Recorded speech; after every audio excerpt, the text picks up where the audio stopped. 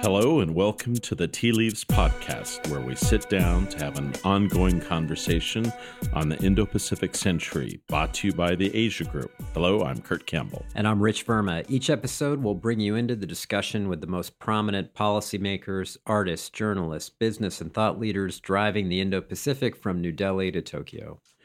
Today, Rich and I are very excited to have with us a good friend and one of America's most influential and well-known national security and foreign policy experts, Tom Donilon, who has served in so many capacities inside the U.S. government, with distinction as national security advisor to President Obama, as a close associate and confidant of Warren Christopher, and really to the entire Democratic foreign policy establishment. He currently serves as the chairman of the BlackRock Investment Institute, a firm he joined after his distinguished service in the Obama administration. Tom has agreed to join us today to talk a little bit about his experience in foreign policy and how he's thinking about Asia. But Tom, your career began long before President Obama's election. I just want to take you back, maybe give the listeners a view into how you even got started in Washington and in politics. Your career really started in the politics field and not in the national security field. Tell us a little bit about how that got started. Okay, well, that's right. First of all, it's great to be here, Rich and great to Kurt. see you. Thanks for having me here today. I did start out in politics. I had the privilege of working for three presidents, beginning with President Carter in 1977, but mainly in political roles. I managed the convention in 1980 and in 84, but then took a turn towards national security and foreign policy in the mid-1980s, really largely under the influence of Warren Christopher. Which really underscores the importance of mentors in life generally and in policy and government specifically. Warren Christopher obviously had been a Deputy Attorney General and Deputy Secretary of State during the Carter years, Deputy Attorney General during the Johnson years. And he asked me to join his law firm when I graduated from law school. I hadn't intended to do that. I had intended to go into more political roles, and he said you can come to my law firm and actually learn something, and take on some substance. And it began really, as I said, a 30-year journey working through foreign policy and national security, which is really guided by him. Tom, and he became my law partner. What was he like as a mentor? Christopher was a mid-century American type.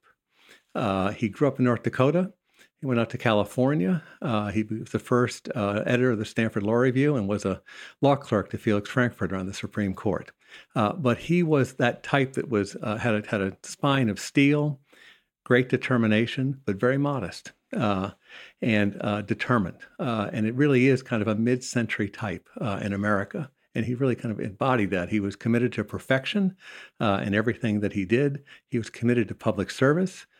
He served presidents starting with President Kennedy, beginning in the early 1960s in trade negotiations through President Johnson, President Carter, and then ultimately as Secretary of State for President Clinton. So he really was kind of a model of a lawyer statesman coming in and out of law practice to serve the country. And he was a very important force and influence in my life. So when you worked with him in the State Department in the 90s during the President Clinton's first term, what was that like? What was your relationship like? What did you learn during that period? Well, I came into the Clinton administration via principally having led the preparation for then Governor Clinton in his debates in 1992 against President Bush 41 and Ross Perot.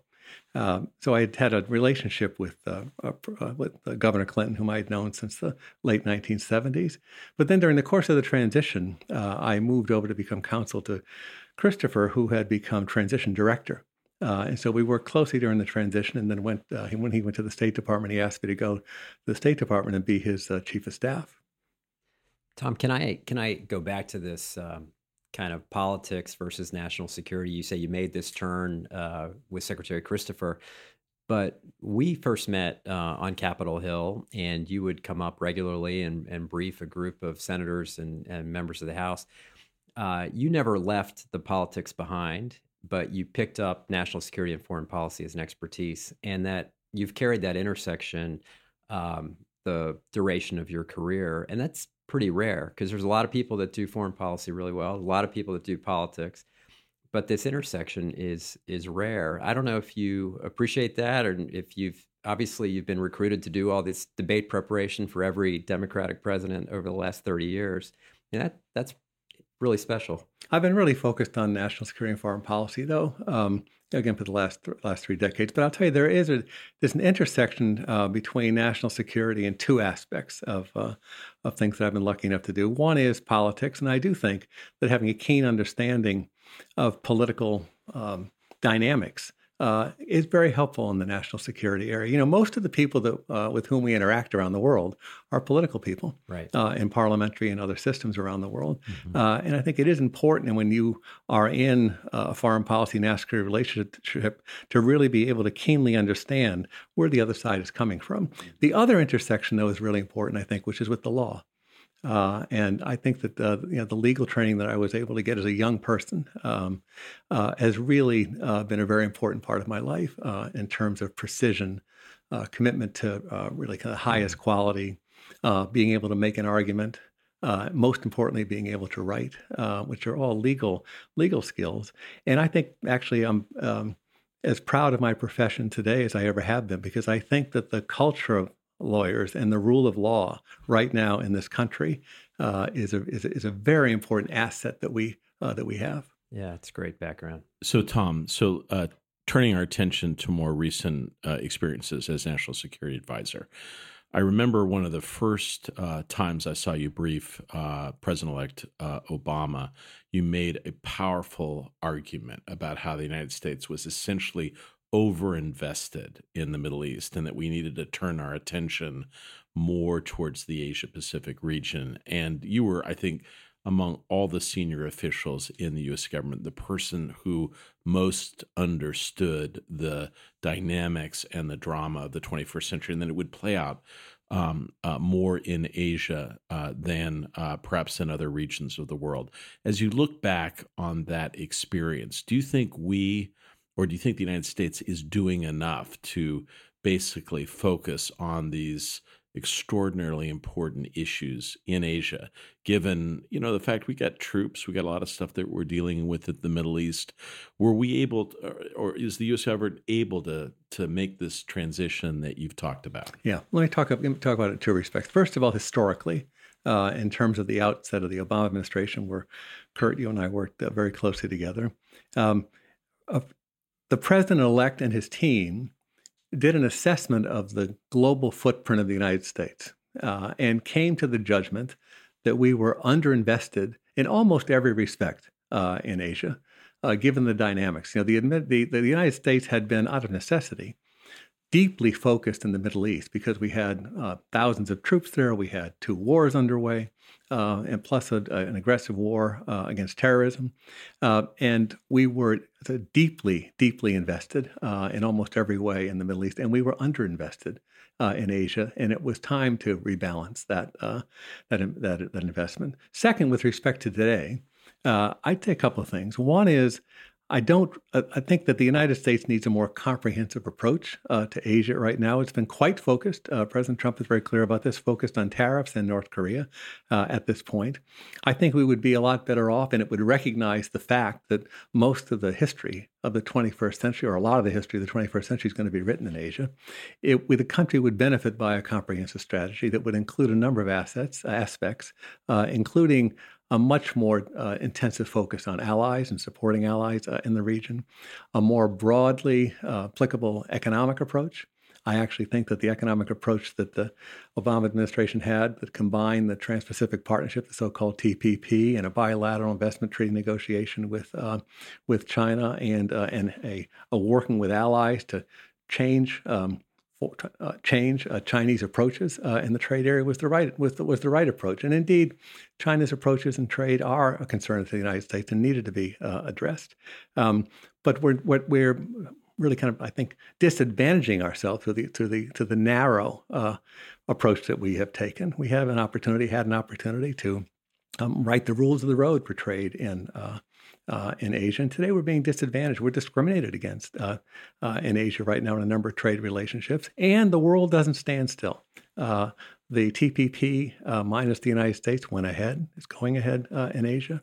Japan and the EU have entered into the largest bilateral trade agreement. The so-called RCEP agreement is going forward. So I think we've missed an opportunity to have a bigger influence there. The three other things I'll just say about a more comprehensive strategy is on defense presence. It needs to be, I think, kind of a global look at this and to ensure, as we said that we were going to do, to have a significant percentage and a preponderance of our military presence in Asia. And then two other things on diplomacy. I would hope that the president would revisit his decision not to attend the major summits in Asia in November. I think that's a mistake. It sends almost physically a signal of United States disengagement, and it's a mistake, I think, for the president. I would hope he would revisit that. And the last thing we can talk about is I do think we need to reemphasize human rights in Asia. It's an essential part of U.S. leadership.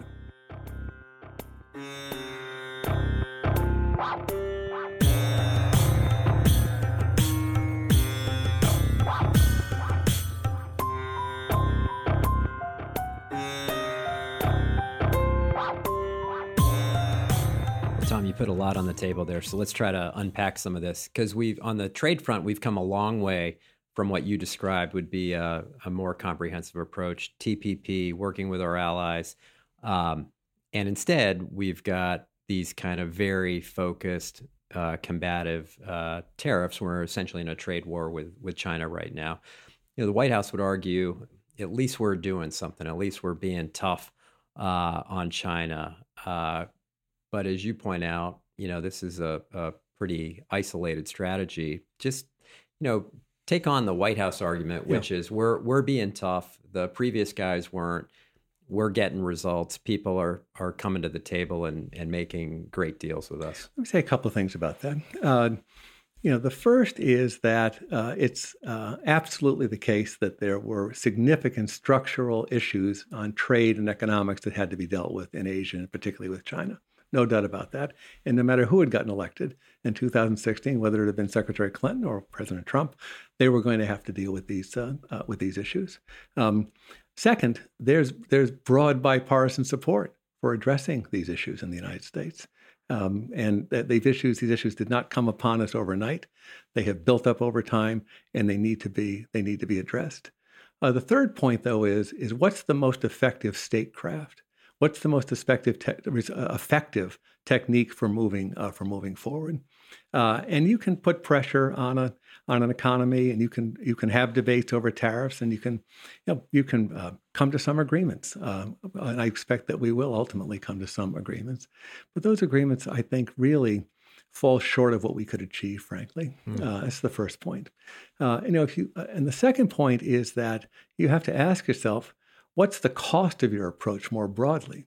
And that's a really important dynamic to think about here, which is that we have, instead of putting China front and center from the beginning, which I think would have been the right approach, and working with allies around the world to address serious issues in the way that China competes in the world, particularly in the technology area. Instead of doing that, we've undertaken a set of combative relationships on trade all over the world, instead of kind of working with those countries in a focused way with respect to China. Now the administration seems to be moving in that direction, but it would have been a much more effective approach from the beginning.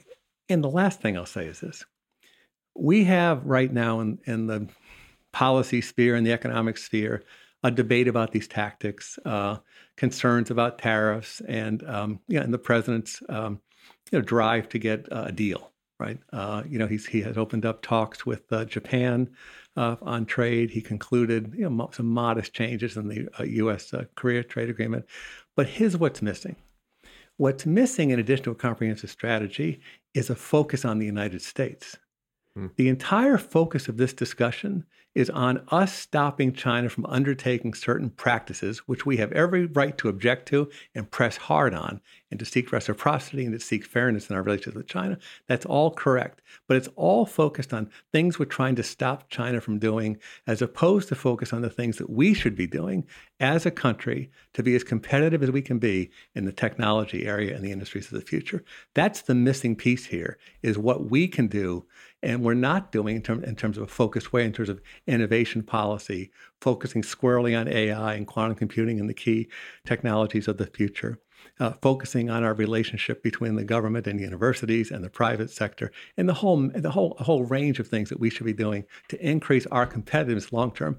That's how the United States has, for the last half century or more, succeeded and won, and that's how we'll succeed and win in the future. And so that's a real America first policy. And we've had no real discussion about that. We just entered into a significant tax cut in the United States, which has resulted in pretty strong economic growth. But during the course of that discussion, I didn't see any discussion on the investment side in really contemplating how the United States continues to win in the technology space and the technology of the future. It's a really great perspective, because the president obviously campaigned on and has been arguing he's the one who is protecting America and defending America first.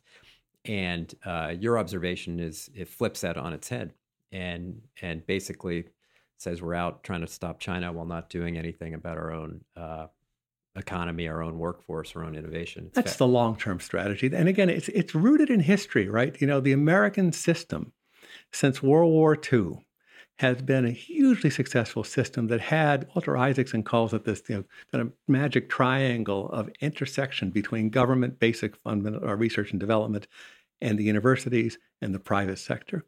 And that is it. That's the missing piece to our China strategy. So, Tom, I think that's a powerful argument that there are some structural reasons why U.S.-China relations are likely to be more contentious over time. Not long ago, Vice President Pence gave a speech that had some of the features that you laid out in terms of areas that we would compete. I think what was notable about the speech, and I think in some quarters has caused some anxiety, is that he is focusing on alleged areas of Chinese manipulation and engagement inside American domestic institutions, universities, think tanks, law firms, et cetera, almost suggesting that the kind of fifth column kind of stuff. And I think there's some worry that this will trigger the kind of McCarthyite, who's close to China. How do you perceive that, and how do you think that's going to play out over time? Well, a couple of things. Number one, it is absolutely the case that the United States is in a much more competitive posture vis-a-vis China. That relationship is in a much more competitive phase today. That's a fact. And I think, frankly, that these tensions are structural. They're broadening, as was laid out in the Vice President Pence's speech.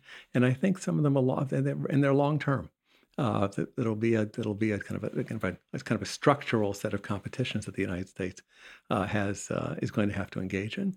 Second, Vice President Pence's speech was a list of concerns, but it's the challenge. The three of us have all worked on foreign policy speeches for a long time. It's always the challenge from the descriptive and diagnostic, right, to the policy recommendations and action piece of the speech. It's always the weakest part of this presentation. That's a really good point. But you notice in almost all the major speeches of the administration to date on Iran or whatever, a lot of laying down of how we're doing it better and what the critiques are, but very short on prescription. Yeah, I'll come back to because it's an important process point about foreign policy making in the United States.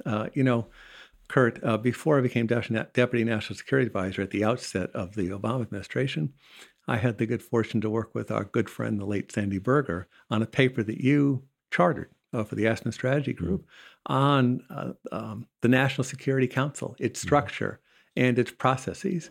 And one of the most important things I took away from that study and away from my own approach as National Security Advisor and Deputy National Security Advisor was the importance in policymaking of focusing on the execution and part of foreign policy. The policy world many times kind of will spend months coming up with the right conclusions and diagnostics, right? But it's the execution and accountability is really where foreign policy is won or lost. Now, on the Pence speech, I do think that it's certainly appropriate for the United States to protect its assets. to take all the steps it needs to take to ensure that its technologies and other intellectual property is not being stolen, to insist on appropriate behavior by people who work inside our borders, and we do have its broadening competition, which has to be addressed. But we have other challenges too. Yeah.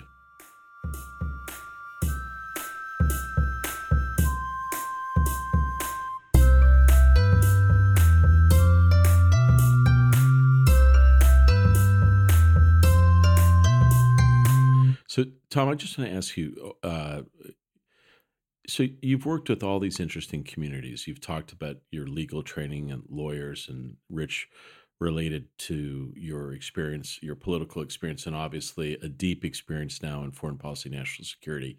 So recently you made this transition, and now you're working a lot with really the most influential, high-flying investors, global investors in the world. What's that community like in terms of decision making? How would you compare and contrast, how decisions are made in a national security realm of, you were at the head of the table at the White House for many years.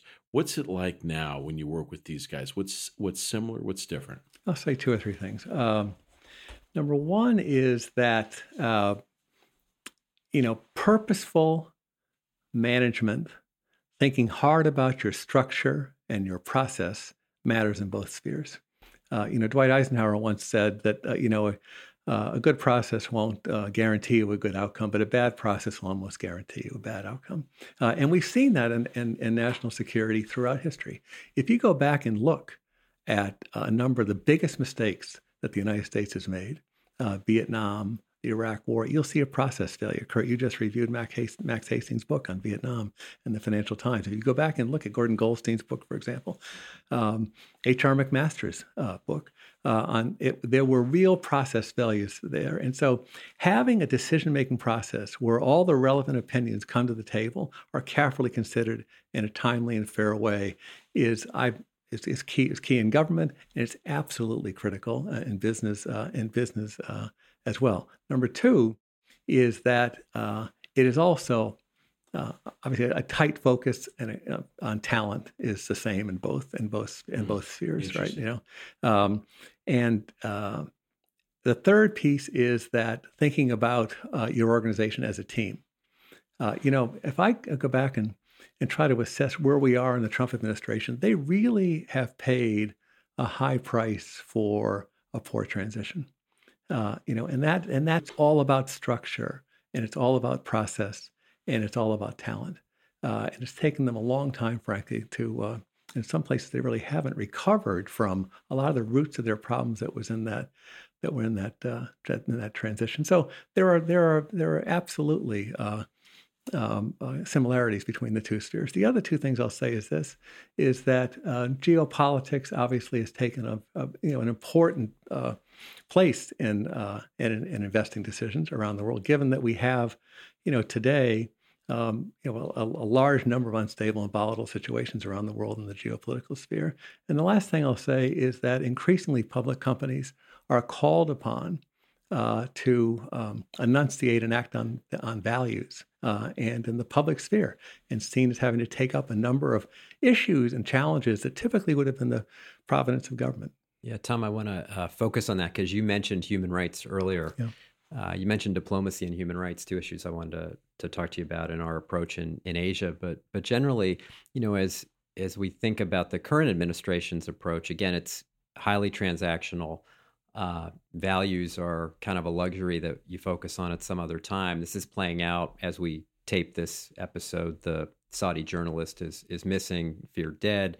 And, the president reminds everyone that we have large defense deals, and therefore, we can't focus too much on freedom of the press or human rights. Now, this is a big shift in the U.S. approach abroad. I wonder if you can just say why you mentioned human rights as something that matters and how that serves American interest to refocus on it. Yeah, I think a couple of things. One is that the United States is not just another country.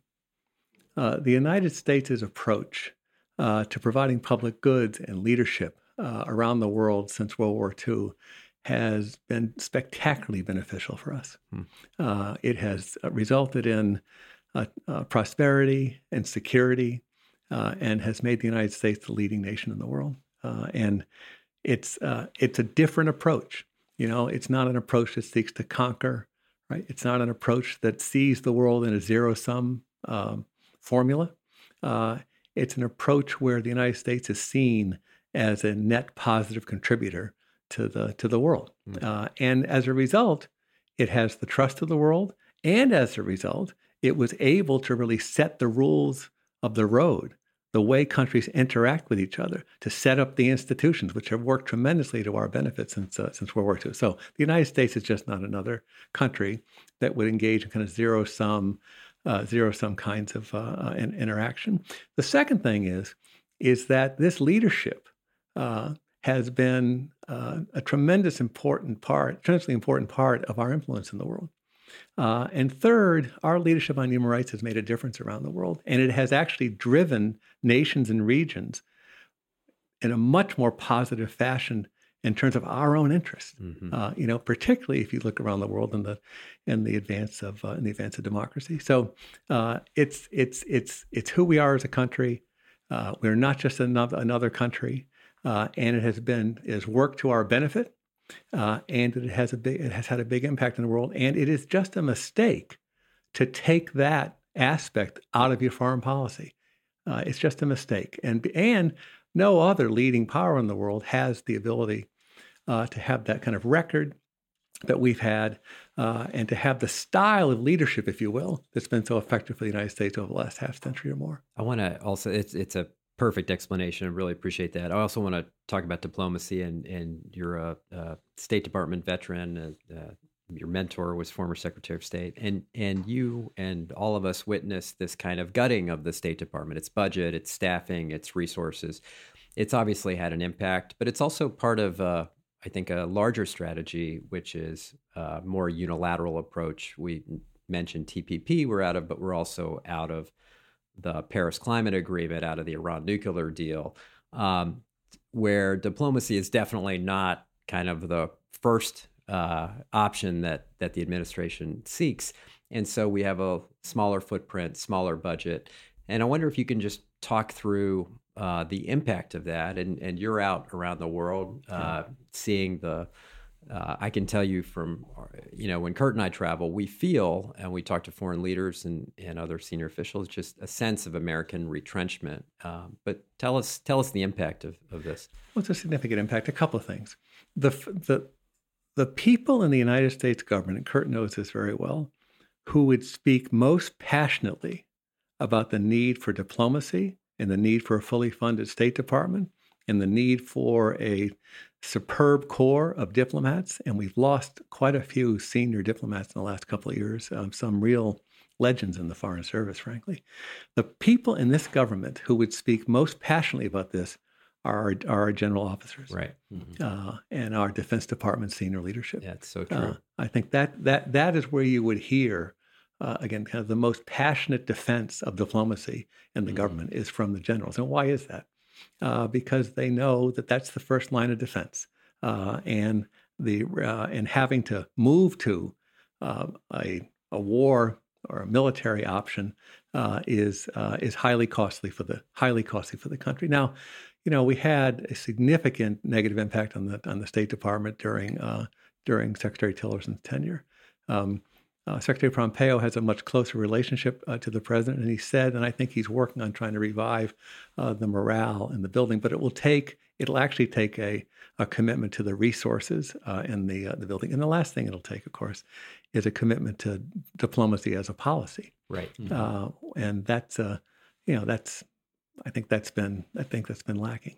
So, Tom, if I ask you to put all your hats on together, and ask you to play a role that you will be playing in the year or two ahead.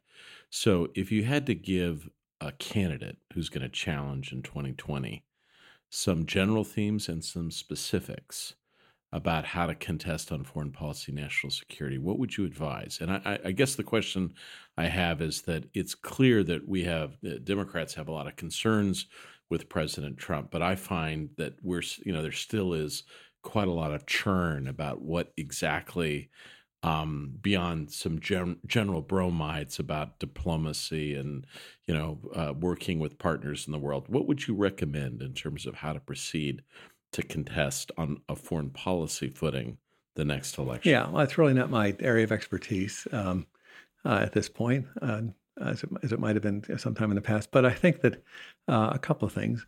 One is that this concept of who the United States is and who it leads in the world. This, I think, may be the most important issue, and it's this: that there is now a contest in the world over ideology and really basic approaches to governing. The Chinese government, headed by Xi Jinping at this point, is putting on offer, I think, Kurt, this is your area more than mine.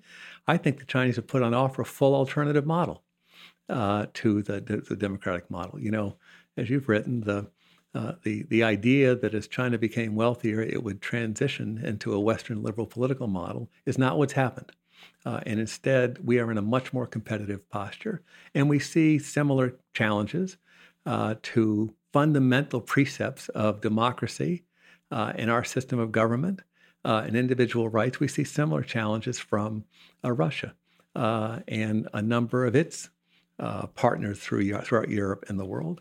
And the United States as a country needs to recognize this challenge and very strongly underscore the strengths of our democracy and what it has brought our people, and to sharply draw the contrast between the United States and the systems it's being challenged by right now. There are very disturbing polling numbers, which you're aware of, where young people don't have the same kind of faith in democracy or don't see it as necessary as people who've lived through some experiences. So I think the most important thing to do is to recognize that there's a battle underway, that there's a lot at stake, and that the country needs to, and our allies need to be led in an effort to defend the systems, the rights, the approach that we have. And that needs to start, in my judgment, that needs to start in our schools. And I would be for a very aggressive approach on civics education, critical thinking,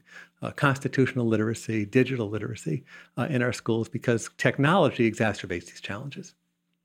Tom, this has been terrific, incredibly impressive tour of the horizon, and lots of grist for our mill in terms of thinking about the U.S. role in Asia, our political future, and what the United States has to do to maintain its position on the global stage. Yeah, and Tom, I would say you talked a lot about mentors. I will say it's just been great to have you as a mentor over the years as well, and what a thrill and honor it is to have you here on Tea Leaves. And we want to thank all of our subscribers for listening. Please be sure to rate us on iTunes, Stitcher, or wherever you get your podcasts. And we'll see you next time. Tom, thank you so much. Thanks, Rich. Thanks, Kurt. Thanks for having me. Bye-bye.